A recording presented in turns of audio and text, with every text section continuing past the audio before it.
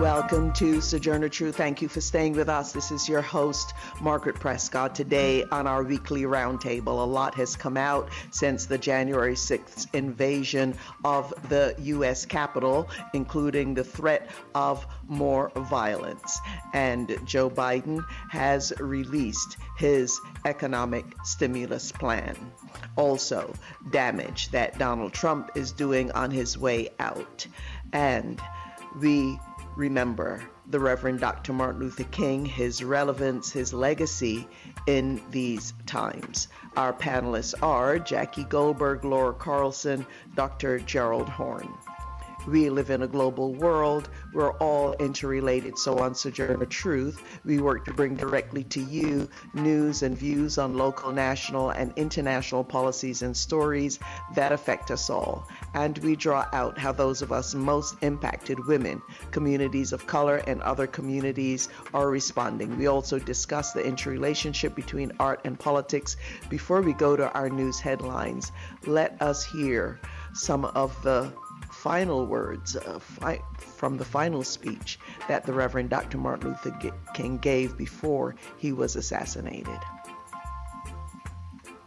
We've got some difficult days ahead. Some began to talk about the threats that were out. What would happen to me from some of our sick white brothers? Well, I don't know what will happen now. But it really doesn't matter with me now, because I've been to the mountaintop. I don't mind. Like anybody, I would like to live a long life. Longevity has its place. But I'm not concerned about that now. I just want to do God's will. And he's allowed me to go up to the mountain. And I've looked over. And I've seen the promised land. I may not get there with you. But I want you to know tonight that we as a people will get to the promised land.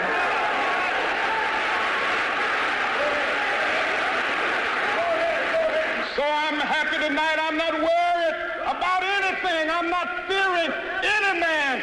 Mine eyes have seen the glory of the coming of the Lord.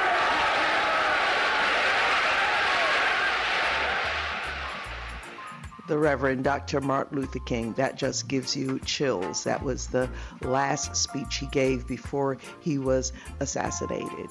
Now let's go to our news headlines.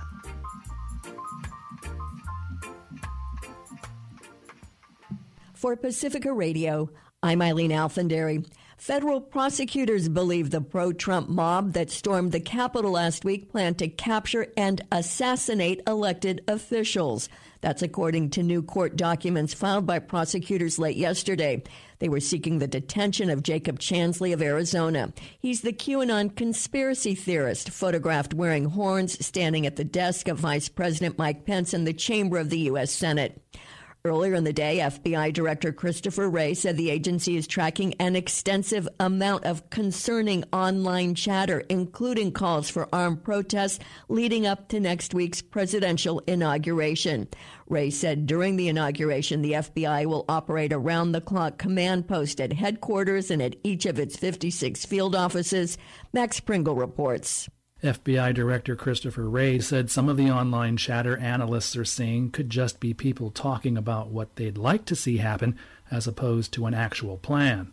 We're concerned about the potential for violence at multiple protests and rallies planned here in D.C. and at state capitol buildings around the country in the days to come that could bring armed individuals within close proximity to government buildings and officials. Some members of Congress said that extremists are among their colleagues. In an online statement, New York Democratic Congresswoman Alexandria Ocasio-Cortez said she couldn't trust some pro-Trump conspiracy theory-pushing members that she'd been evacuated to a safe room with. There were QAnon and white supremacist sympathizers and, frankly, white supremacist members of Congress in that extraction point who I know and who I have felt would disclose my location and allow me to, who would create opportunities to allow me to be hurt, kidnapped. For KPFA News, I'm Max Pringle. House Speaker Nancy Pelosi has named the 9 lawmakers who will serve as prosecutors in Donald Trump's impeachment trial in the Senate on the charge of inciting insurrection. All of them are lawyers, many of them with deep experience investigating Trump. Maryland's Jamie Raskin will serve as the lead manager. 2 of the prosecutors are from California, Ted Lieu and Eric Swalwell. Also Diane DeGette of Colorado, David Cicilline of Rhode Island, Joaquin Castro of Texas, Joe Neguse of Colorado, Madeleine Dean of Pennsylvania, and Stacey Plaskett of the Virgin Islands. President Trump reportedly is considering using his personal attorney Rudy Giuliani to mount his Senate defense. Reuters reported Trump may also hire California law professor John Eastman, who spoke at his rally before the mob attack on the Capitol. President-elect Joe Biden has unveiled a $1.9 trillion coronavirus plan. It includes $1,400 checks for individuals on top of the $600 provided in the last COVID-19 bill. Christopher Martinez reports. Joe Biden is rolling out plans for a massive COVID-19 relief proposal to address what he calls the twin crises of a pandemic and a sinking economy. He'll be asking Congress for $1.9 trillion, perhaps in 2 separate bills. It's a big ask. I know what I just described does not come cheaply, but failure to do so will cost us dearly. The consensus among leading economists is we simply cannot afford not to do what I'm proposing. The plan includes money to speed up the stuttering vaccination rollout, as well as to prepare for the safe reopening of kindergarten through 8th grade schools. Other money would go to boost the $600 relief checks people will be getting, bringing the payments to a total of $2,000. Biden will also ask Congress for rental assistance to help 14 million families and more money to increase and extend unemployment benefits. Other funds would go to states and cities and to struggling small businesses. I'm Christopher Martinez. President-elect Biden is tapping former Food and Drug Administration Commissioner David Kessler to help lead the incoming administration's vaccine rollout and development program. Kessler has been advising Biden as co-chair of the advisory board on the coronavirus pandemic. He served at the FDA in the 1990s under Presidents George H.W. Bush and Bill Clinton. The pick of Kessler comes after Biden yesterday called the Trump administration rollout of coronavirus vaccine a dismal failure and says he will unveil his own plans today to speed up inoculations. The U.S. has suffered more than 388,000 confirmed deaths from COVID-19. Scientists say 2020 was either the hottest year on record or a close second or third. Either way, they say the hottest 6 years on record have been the last 6, and the Earth is clearly heating up because of the burning of coal, oil, and natural gas with disastrous consequences. Climate campaigner Greta Thunberg tweeted, "We're in a climate emergency, and the changes needed are still nowhere in sight. The only ones who can change that are us. Be the change," she says. I'm Eileen Alfandary for Pacifica Radio.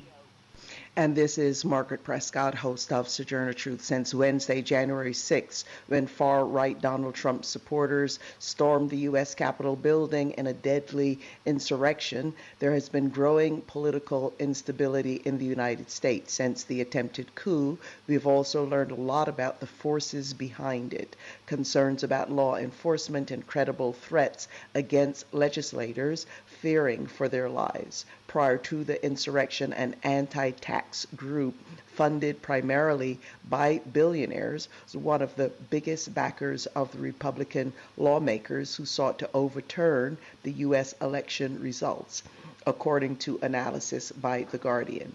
The Club for Growth, as the group is known, supported the campaigns of 42 of the right-wing Republican senators and members of Congress who voted last week to challenge the U.S. election results, giving out an estimated $20 million to directly and indirectly support their campaigns.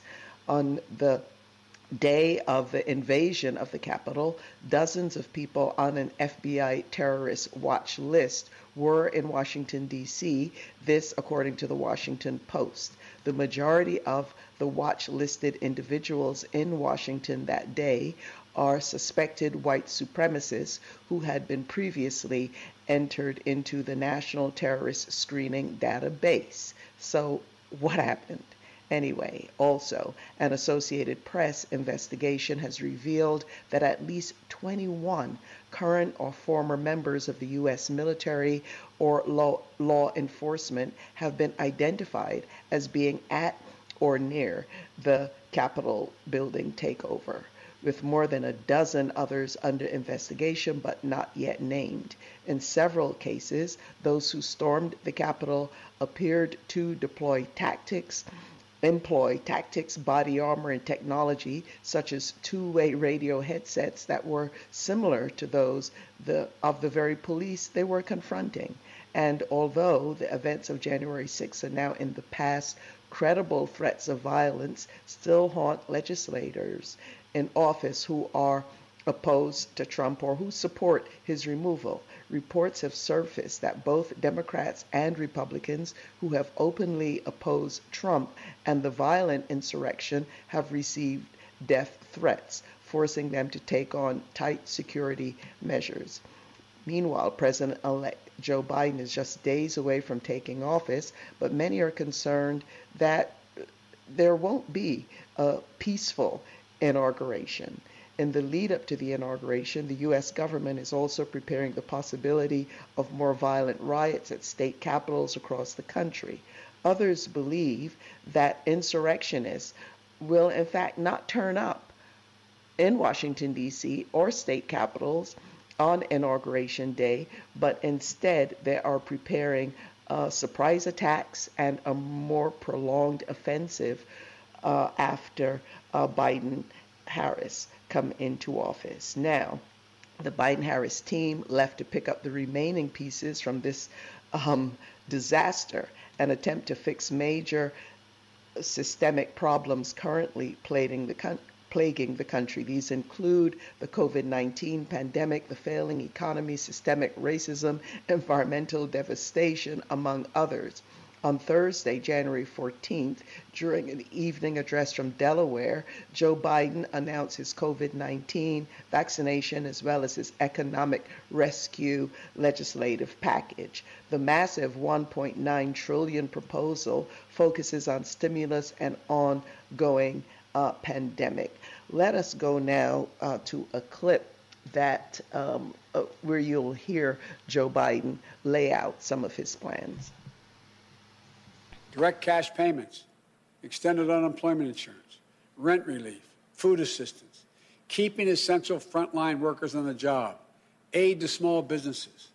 These are the key elements to the American Rescue Plan that would lift 12 million Americans out of poverty and cut child poverty in half. That's 5 million children lifted out of poverty if we move. Our plan will reduce poverty in the black community by 1/3, reduce poverty in the Hispanic community by almost 40%, and includes much more. Imagine confronting the climate crisis with American jobs and ingenuity leading the world. It's time to stop talking about infrastructure and to finally start building an infrastructure so we can be more competitive. Millions of good-paying jobs that put Americans to work rebuilding our roads, our bridges, our ports, to make them more climate resilient, to make them faster, cheaper, cleaner, to transport American-made goods across our country and around the world. That's how we compete. And imagine millions of jobs in a caregiving economy to ease the financial burden of caring for young children and aged loved ones. Let's make sure our caregivers, mostly women of color, immigrants, have the same pay and dignity that they deserve. So we can do these bold, practical things now. You know, I know what I just described does not come cheaply, but failure to do so will cost us dearly. The consensus among leading economists is we simply cannot afford not to do what I'm proposing. Alrighty, so Joe Biden's plan will allocate more than $1 trillion of the total $1.9 trillion for direct stimulus, while $400 billion would go toward COVID-related projects, including the nationwide vaccination program, and $440 billion towards relief for communities and businesses. Biden's plan includes direct payments of up to $1,400 to families in need. That, when combined with the recent $600 stimulus payment, would deliver on Biden's pledge to pass $2,000 of direct payments to people across the country who are eligible. Weekly filings for jobless benefits have hit the highest level since July as the pandemic resurgence batters the service economy. On the COVID-19 front, Biden plans to provide immediate support for vaccines in combating the spread of the deadly virus. There have been over 384,000 deaths and more than 23 million cases in the United States. This, according to the Johns Hopkins Coronavirus Resource Center. As of Wednesday, of the more than 29 million vaccine doses distributed nationwide, just over 10 million people have received their first dose. This, according to the Centers of Disease Control. Now, I'd like to welcome our panelists. I'd like to welcome Laura Carlson, Director of the Americas Program. She works with Just Associates, an international feminist organization. Based in Mexico City, she's a regular contributor to America's Update, Foreign Policy in Focus, Counterpunch, and several Spanish language publications. Laura is also a television host and commentator on globalization, the drug war, immigration, and gender issues for a number of international news outlets. Laura Carlson, welcome. Thank you, Margaret. Happy to be here.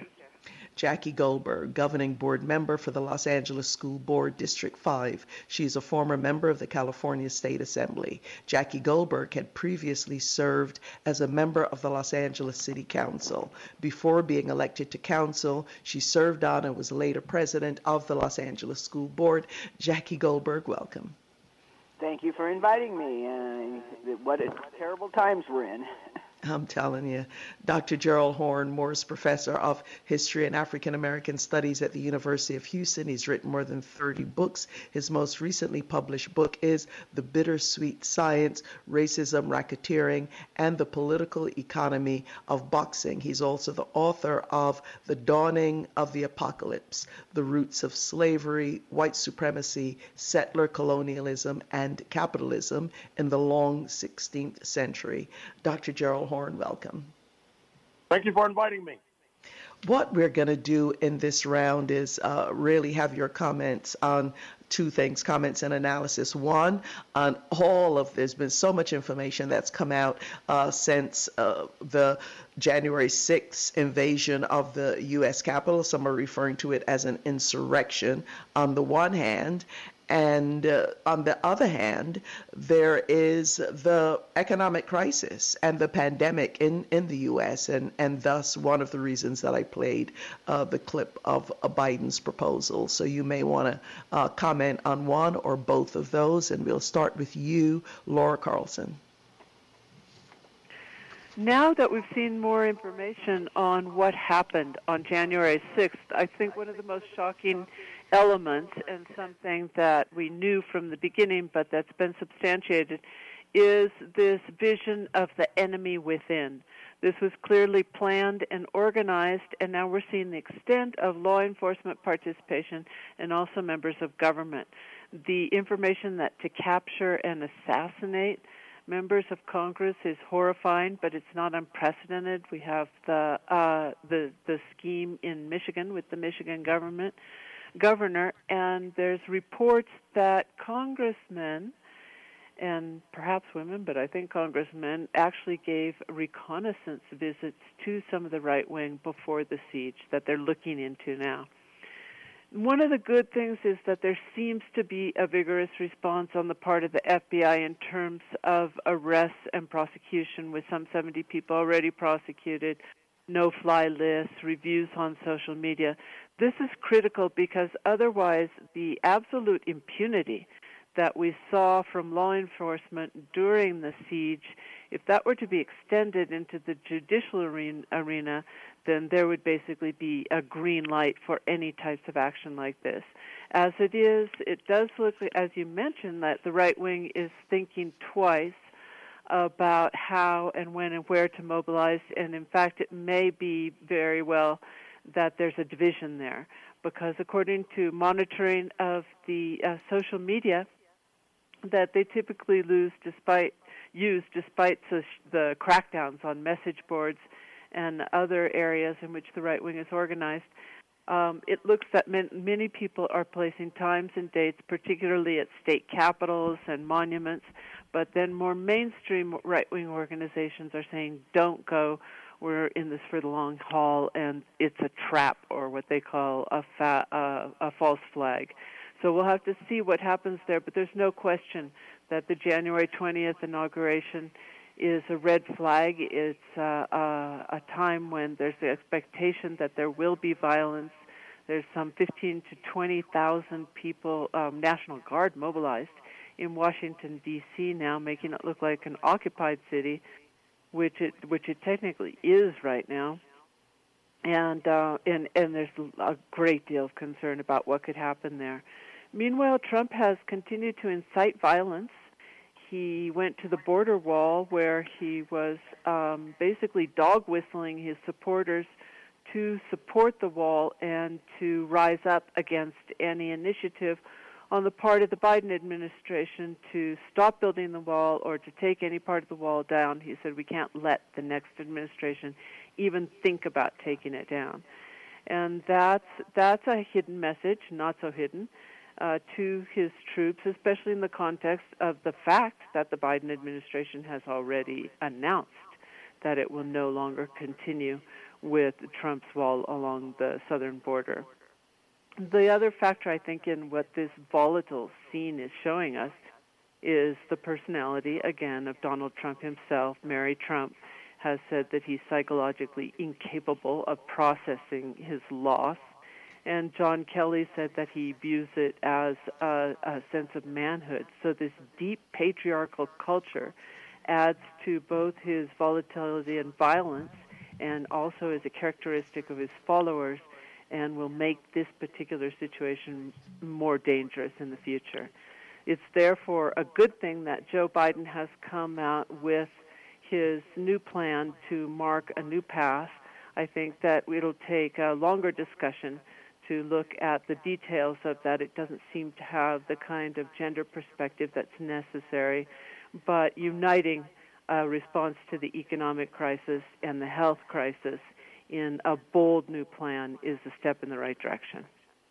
And Jackie Goldberg, your thoughts on this? I mean, there's a raging debate going on about what Congress should be focusing on right now. For example, a very quick impeachment, even though that's a bit up in the air with whether 17 senators can be found vote for impeachment. And even after that, there'll need to be another vote to ensure that Donald Trump would not be able to run again for public office, certainly not for President of the United States. And then, of course, there is, and the other side of that debate are people saying that we have to move forward with approving Biden's team, and also that the agenda, the economic agenda that he laid out just last night, on Thursday night, that Congress really needs to act on that. And interestingly, he wants to raise the maximum value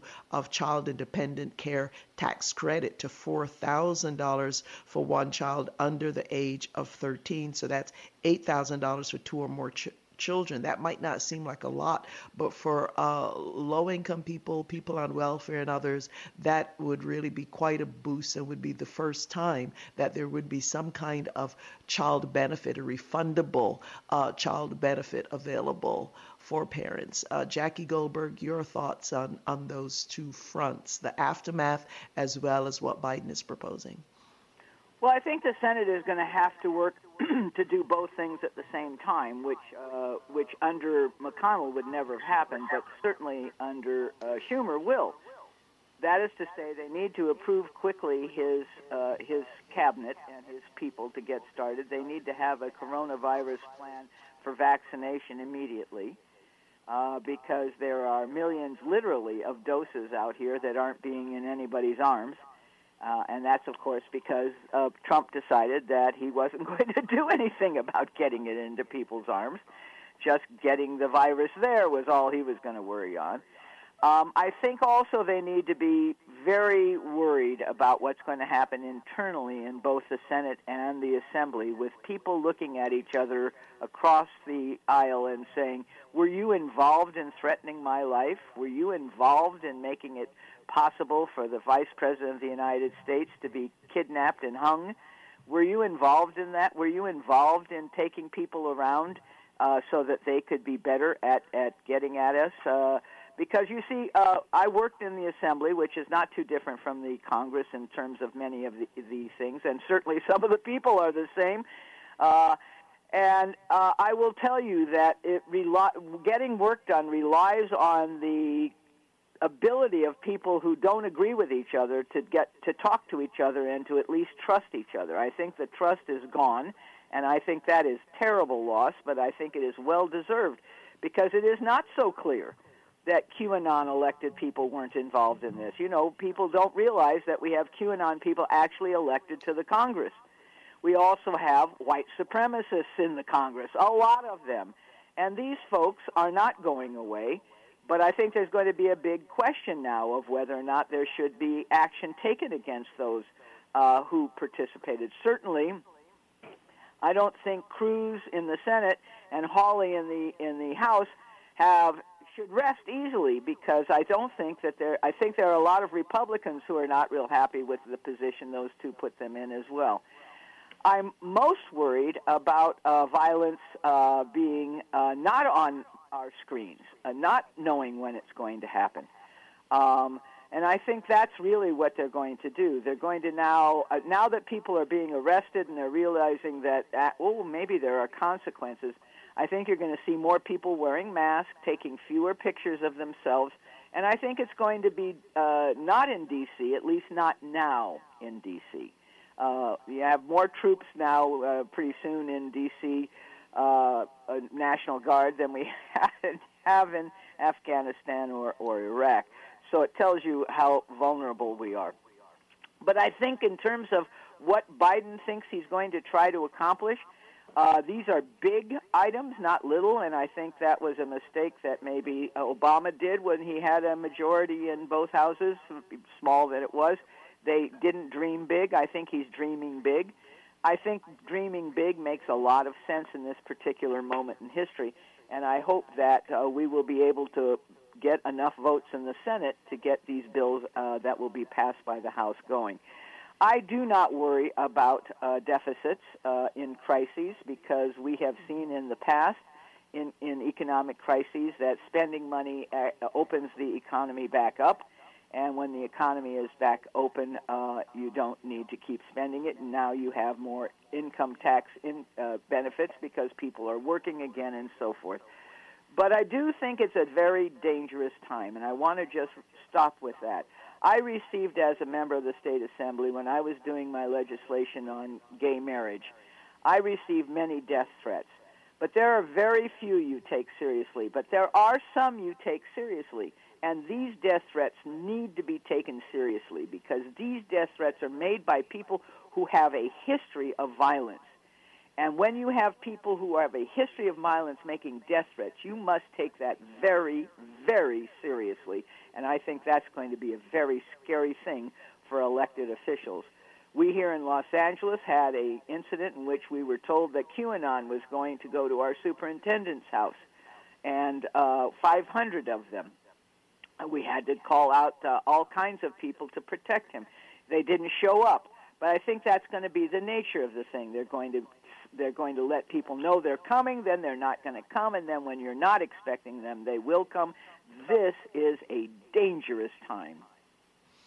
Absolutely. And Dr. Gerald Horne, picking up from what Jackie Goldberg is saying, one has to wonder if we are now entering an expanded phase of a kind of guerrilla warfare in the United States. I mean, there have been previous attacks on government buildings, etc., by ultra-right and white supremacists. There have been warnings, certainly from those of us communities of color, about the threat of white supremacist terrorism that wasn't really taken seriously. Instead, the Trump administration focused on trying to name Black Lives Matter as protesters as terrorists, beating them up, etc., and really in a lot of ways giving a pass and giving room, if not leadership, for these types of militia-style groups, the Kenosha Guard, Boogaloo Brothers, Proud Boys, Three Percenters, etc. So I'm wondering your thoughts on this, because this is also this kind of white riots, not new in history. So your thoughts on that, as well as anything you might want to say about Biden and his plan moving forward, Dr. Gerald Horne. Well, I'd like to point listeners to an article in Yahoo News that just appeared that suggests that many of the ultra-rights in the United States received a transfer of Bitcoin, cryptocurrency worth about $500,000 from Western Europe before this so-called insurrection, which suggests that the folks over here are aligning with their comrades overseas, which will turbocharge the efforts of both. I would also like to point listeners to comments by a member of the squad, Congresswoman Ayanna Pressley of Boston, who suggested that before January 6th, the panic buttons in her offices and the House were ripped out. She had those panic buttons installed because of death threats, but somehow they were ripped out just before January 6th. Congressman James Clyburn of the Black Caucus in Washington says that he found it curious that the invaders were able to find his hideaway in the building and yet ignored his office where there's a plaque with his name on it on the door. Congresswoman Mikey Sherrill of New Jersey has been amongst those who have suggested that members of the House, the Republican side, were engaged in reconnaissance with the invaders on January 5th, because this is a very complex set of structures with underground tunnels and all the rest. Pay attention to the article in the Washington Post talking about Ali Alexander, formerly Ali Akbar, a black American, for what it's worth, who says that he worked with Congressman Mo Brooks of Alabama, Congressman Paul Gosar of Arizona, and Congressman Andy Biggs of Arizona to plan this entire exercise. Obviously, the Capitol Police need to be investigated. And here, pay attention to the fact that since 2001, black members of the Capitol Police have filed scores of lawsuits charging all manner of racism and discrimination. And one who has filed the lawsuit found it curious that when the invaders entered the Capitol, they tended to trash only Democratic Party member offices and left Republican Party member offices pristine. And interestingly enough, this crew of invaders was a multi-class formulation.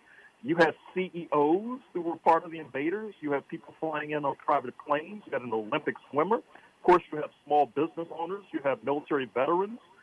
You had police officers, firefighters, and various lumpen elements. And in some ways, it represented the kind of multi-class formation, overwhelmingly of European descent, that helped to form this country in the first instance, which then brings me to some sectors of the U.S. left, which really have downplayed the profundity and significance of what took place on January 6th. As a matter of fact, if listeners dig on the internet, they'll find an interview that I was involved in where a so-called leading, quote, socialist, unquote, was rebuking me for even using the term white supremacy because supposedly that disrupts class unity. I think that some of the folks on the left, because the Democrats are on one side and the Republicans on the other, and they have this sort of reflexive hostility to the Democrats, they feel that if they support the narrative that this was an insurrection and sedition, they'll be on the side of the Democrats, and they don't want to be on the side of the Democrats. But then, of course, that may leave them on the side of the Republicans, interestingly enough.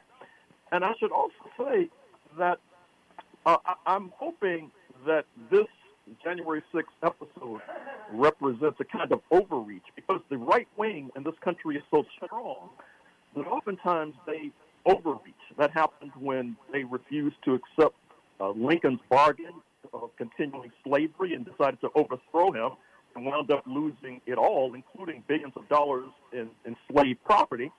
And now they may have overreached again, which hopefully will cause prosecutions and jailings and imprisonments and a fracturing of the Republican Party base. If so, let us hope that this may be the last scene of the Cold War. What I mean is, this settler colonial project was built on class collaboration. Then we were able to push back and disrupt it. But it seems that when we were able to push back and disrupt and organize unions during the Cold War in particular, they were disrupted by Reaganism, by Republican right. And then that vacuum, ideological vacuum, was fueled by right-wing populism of Trump that then leads to an invasion of the Capitol on January 6th.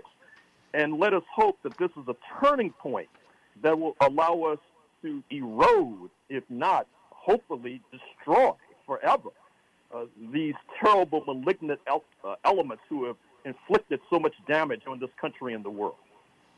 Wow. Yes, thank you very much for that, Dr. Gerald Horne. What we'll do now is we'll pause for our station break, and when we return, we'll focus a bit on the damage that Donald Trump and his team, they're doing on their way out on the international front as well as the national front, and today being the birthday of the Reverend Dr. Martin Luther King, we will also pause to honor him. Stay with us. We'll be right back.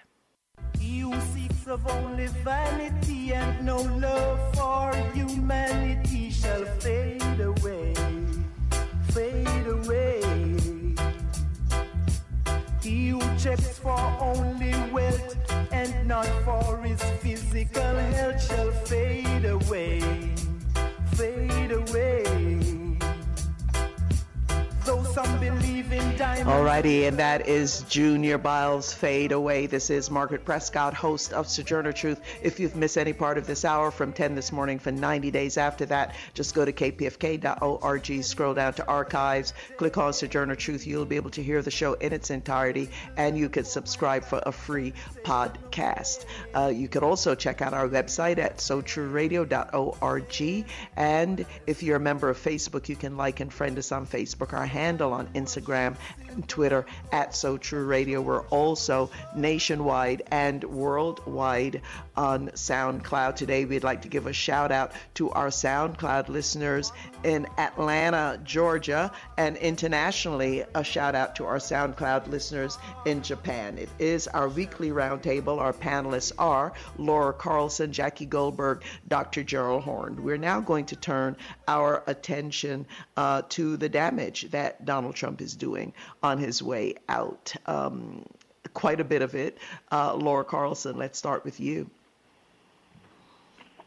Well, in foreign policy, we have a situation where he's withdrawn from major multilateral institutions, some of them absolutely key to confronting the dual crisis that the globe is confronting at this moment, the health and the economic crisis. That's the World Health Organization, the Paris Agreements for Climate Change, the United States Educational, Scientific, and Cultural Organization, the Human Rights Council. So Biden will have a huge challenge in rebuilding the trust after the U.S. government did this and catching up and patching up within these multilateral organizations.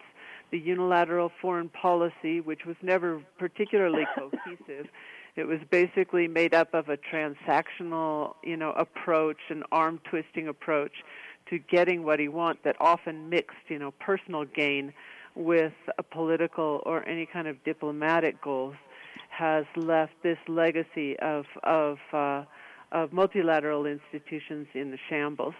There's also a greater threat on nuclear weapons in the Middle East as Trump leaves, of course, leaving the Iran agreement and in general provoking many countries in that region and in other regions, has led to a buildup. Israel now acts as though it has carte blanche to violate international law. The Saudis are armed to the teeth, and many of those deals may be difficult to get out of, even with the change in government. Excuse me. And, of course, he's trying to lock in all the anti-immigration and anti-asylum efforts. Many of these he will not be able to lock in because they are based on executive orders that are therefore rescindable. And they're also because the courts have been striking them down for being flagrantly illegal. However, some of them will be more difficult, and the Biden administration has already said that it will take some time to get out of.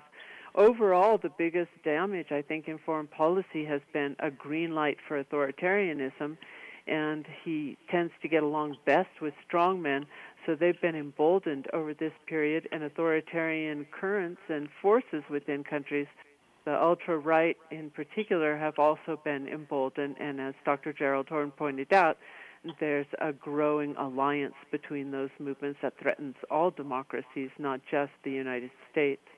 Just quickly on environment, the only thing I'll say is that much of the incursions into common public lands have been on indigenous lands. There's been a record loss of national park areas and mining and oil and gas permits. The Arizona Apache tribes are now fighting a copper mine. There's helium drilling in Utah. And the Lakota Nation is again fighting a uranium mine. So we'll continue to see conflicts over these issues and to see how far the Biden administration is willing or able to go to roll back some of that damage.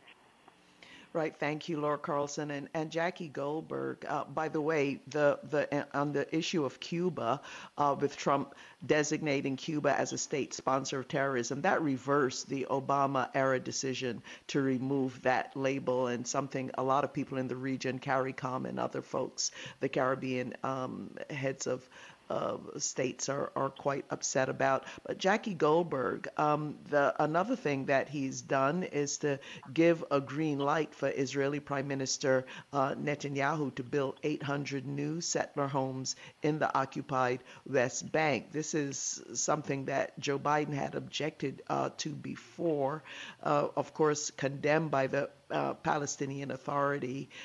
In Yemen, he's labeled the Houthi resistance movement against the Saudi, who's been bombing them, as foreign terrorist organization. So a lot of people very worried about what this means moving forward and what it might mean for the Biden administration to have to undo. Jackie Goldberg. Well, I think that Trump's effect on Israel is yet unknown.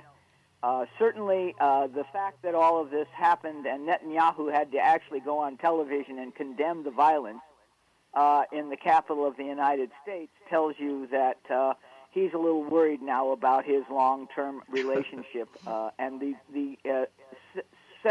agreeing to more of these housing for the taking away more of Palestinian little territory that it has is really quite an extraordinary thing, and will be fought on both sides of the Atlantic Ocean by Jewish people. I think probably the biggest one that Pompeo is doing right now is screwing around with China and Taiwan.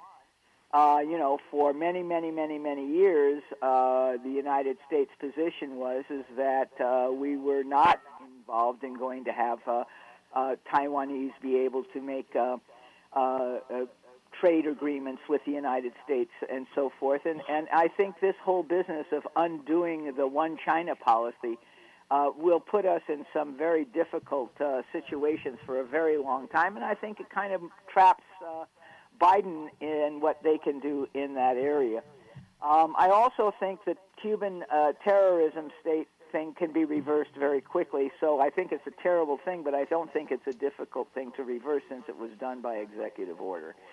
I do think, though, however, the fact that Trump is going around having Pompeo set little traps for the Biden administration is something that I don't believe we've ever seen before in American history. even when administrations disagreed with each other that were in transition, one of them did not go about in the last few days in office of trying to undermine the ability of the other to have their own foreign policy.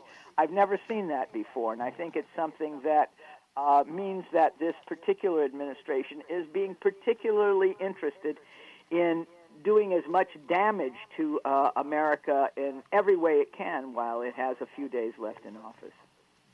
Yes, and on the environment front, so upsetting. The Tongass National Forest, so important to indigenous people in Alaska. Trump now opened it up, and there's a lot of worry. I think about 500 miles, the Tongass National Forest, really important to the whole planet. So a lot of damage being done there. Dr. Gerald Horne, your thoughts on all this? Well, you probably know there's this Cuban joke that asks, why is there so much political instability in Latin America and Africa and not the United States? And the answer is there's no U.S. embassy in Washington, D.C.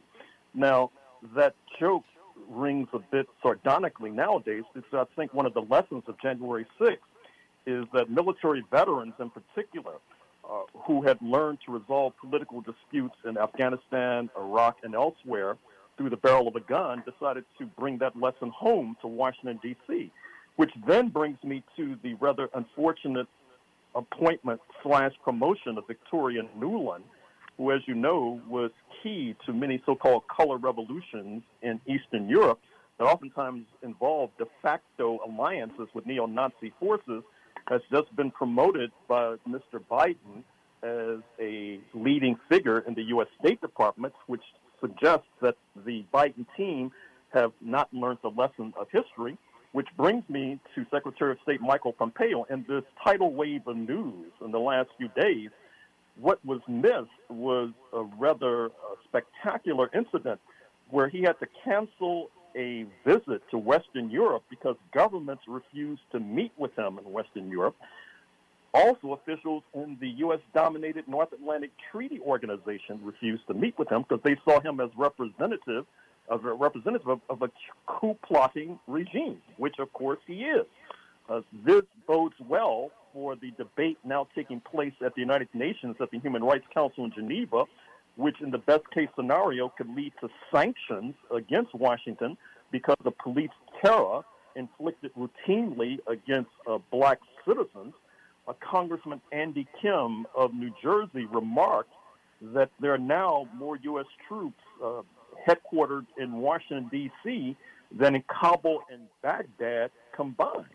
And certainly that is part of this lesson of January 6th. That is to say, there is a connection between these overseas adventures, trying to resolve political disputes through military means, and what erupted on January 6th.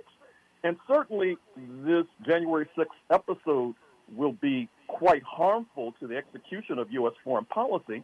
For example, Mr. Biden had planned to hold the so-called Democracy Summit in the spring, inviting representatives from all around the world as part of an anti-China maneuver.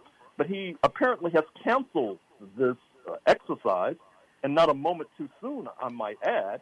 And in the irony of ironies, the president of Zimbabwe sent out a tweet where he asked wondrously, how was it that the United States could sanction and instruct other governments overseas, like his own, about democracy when you have invaders try to prevent the transfer of power from one regime to another? Wow, yes, thank you, Dr. Horne. What we're going to do now is actually wrap our show up, just remembering the Reverend Dr. Martin Luther King, but not only remembering him, but if you could comment on his legacy and the work that he's done, the challenge that he gave to all of us in these times. First, let's go to, because I would love to hear his voice, we'll go to a clip of a memorial after Dr. King was killed, where they introduced a clip of the last sermon that he gave. We gather here this morning in one of the darkest hours in the history of the black people of this nation. Mrs. King has requested that we have the tape of his last sermon played to us now.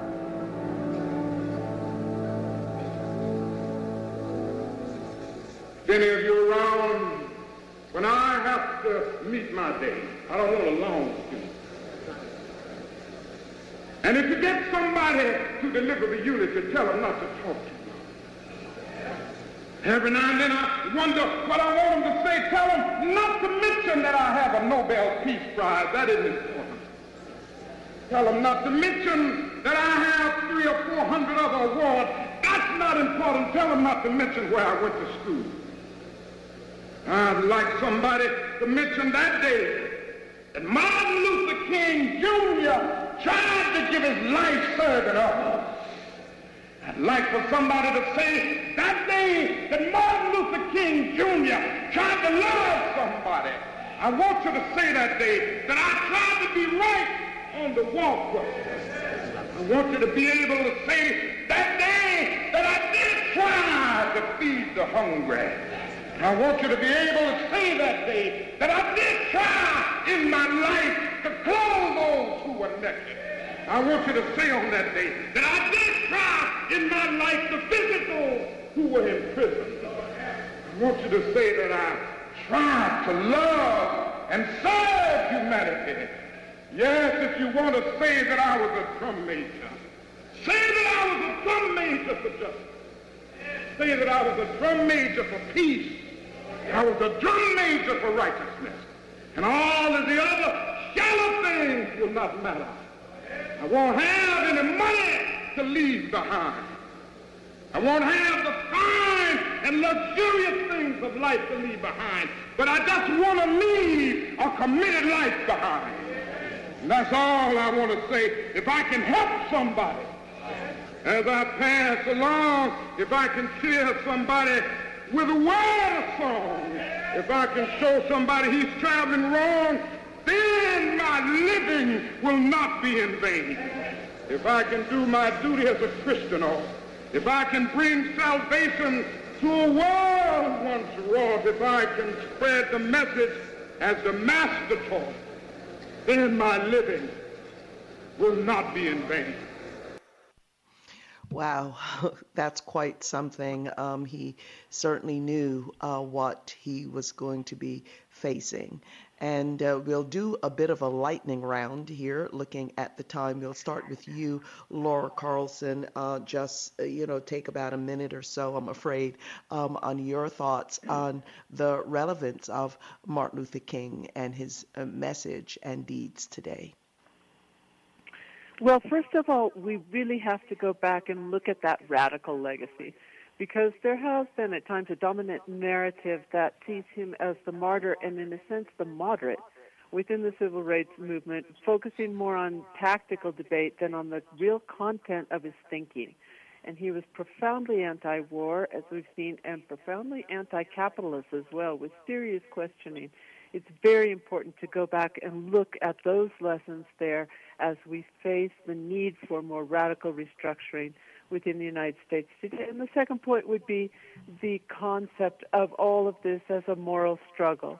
In his speech Beyond Vietnam, it's hard to talk about him without quoting briefly, because he said everything so much better than anyone ever could. If we make the right choice, we'll be able to transform the discords, the jangling discords of our world into a beautiful symphony. If we will but make the right choice, we'll be able to speed up the day all over America and all over the world, when justice will roll down like waters and righteousness like a mighty stream. And we don't see that right now, but that's exactly the point. He never lost the vision. We've been on the defensive now for so long that we have to go back and follow his example and rebuild that vision. Thank you. And Laura Carlson, Jackie Goldberg, your thoughts? Well, I have many thoughts, but I think the most important of which is that it is time for us to go back and be sure that we are teaching young political activists the necessity for nonviolence, but also the necessity for the kinds of struggles that Martin Luther King Jr. led, which were mass-based, which were justice-based, which were reaching across racial and class lines. And that is a necessary part of what we need to do to take the Black Lives Matter message and now make it a reality. There are more people thinking for the first time about racism being in a part and parcel, the systemic of our country. And now it is time for us to use the fact that there has been some type of awakening on a part of at least some people in this country, European Americans. I think it is time for us to take his notion that you don't mourn, you organize. That wasn't his, of course, but he certainly believed in it. And I think it is an important part of his message is that you don't wish for things to get better, you organize and make things get better, but you do it in a way that is showing the morality and the justice of your position. It is not done through violence. Yes, and Dr. Gerald Horne, there's been a lot of pushback over the last few years of people working to focus on the radical king rather than the sanitized king that many like to put forward. But your thoughts on this, the birthday of the Reverend Dr. Martin Luther King? Well, certainly that radical king needs to be put in the forefront because it happens to be accurate. It happens to be true. Not only the anti-war king, but also the fact that he surrounded himself with people like the late Jack O'Dell, who had a left-wing radical trade union background and also happened to be a former chairman of the board of Pacifica Radio. Also, Jack was the founder of Freedom Ways magazine, which had a similar orientation like Jack himself. And interestingly enough, it was in February 1968, only weeks before Dr. King was assassinated, that he spoke at Carnegie Hall in New York at a benefit for Freedom Ways magazine, where he saluted the late Dr. W.E.B. Du Bois, who had just passed away 5 years ago, and hailed the fact that W.E.B. Du Bois had joined the Communist Party before he passed away. I think also that the King anniversary should cause many of our Christian friends to engage in a bit of self-criticism, because Dr. King represented the progressive aspect of Christianity, but we all know that's not the whole story. Somebody needs to interrogate why it is that the electoral base of the Republican Party are these so-called white Christian evangelicals, and when they do, they may want to ask themselves the question, how was it that Christians were in on the ground floor with regard to the African slave trade and with regard to the construction of white supremacy? Those are the sorts of questions we should be posing on the King holiday. Thank you, Dr. Gerald Horne, and in our entire roundtable panel. We are out of time now. Another fascinating roundtable. I'd like to thank the Sojourner Truth team. Today's show produced by me, that's Margaret Prescott, our audio engineer, Kiana Williams, our assistant producer, Romero Funes. If you'd like a copy of today's show, please contact the Pacifica Radio Archives at 1-800-735-0230. Go online to pacificaradioarchives.org. Please, y'all, stay safe. This is your host, Margaret Prescott. Thank you for listening.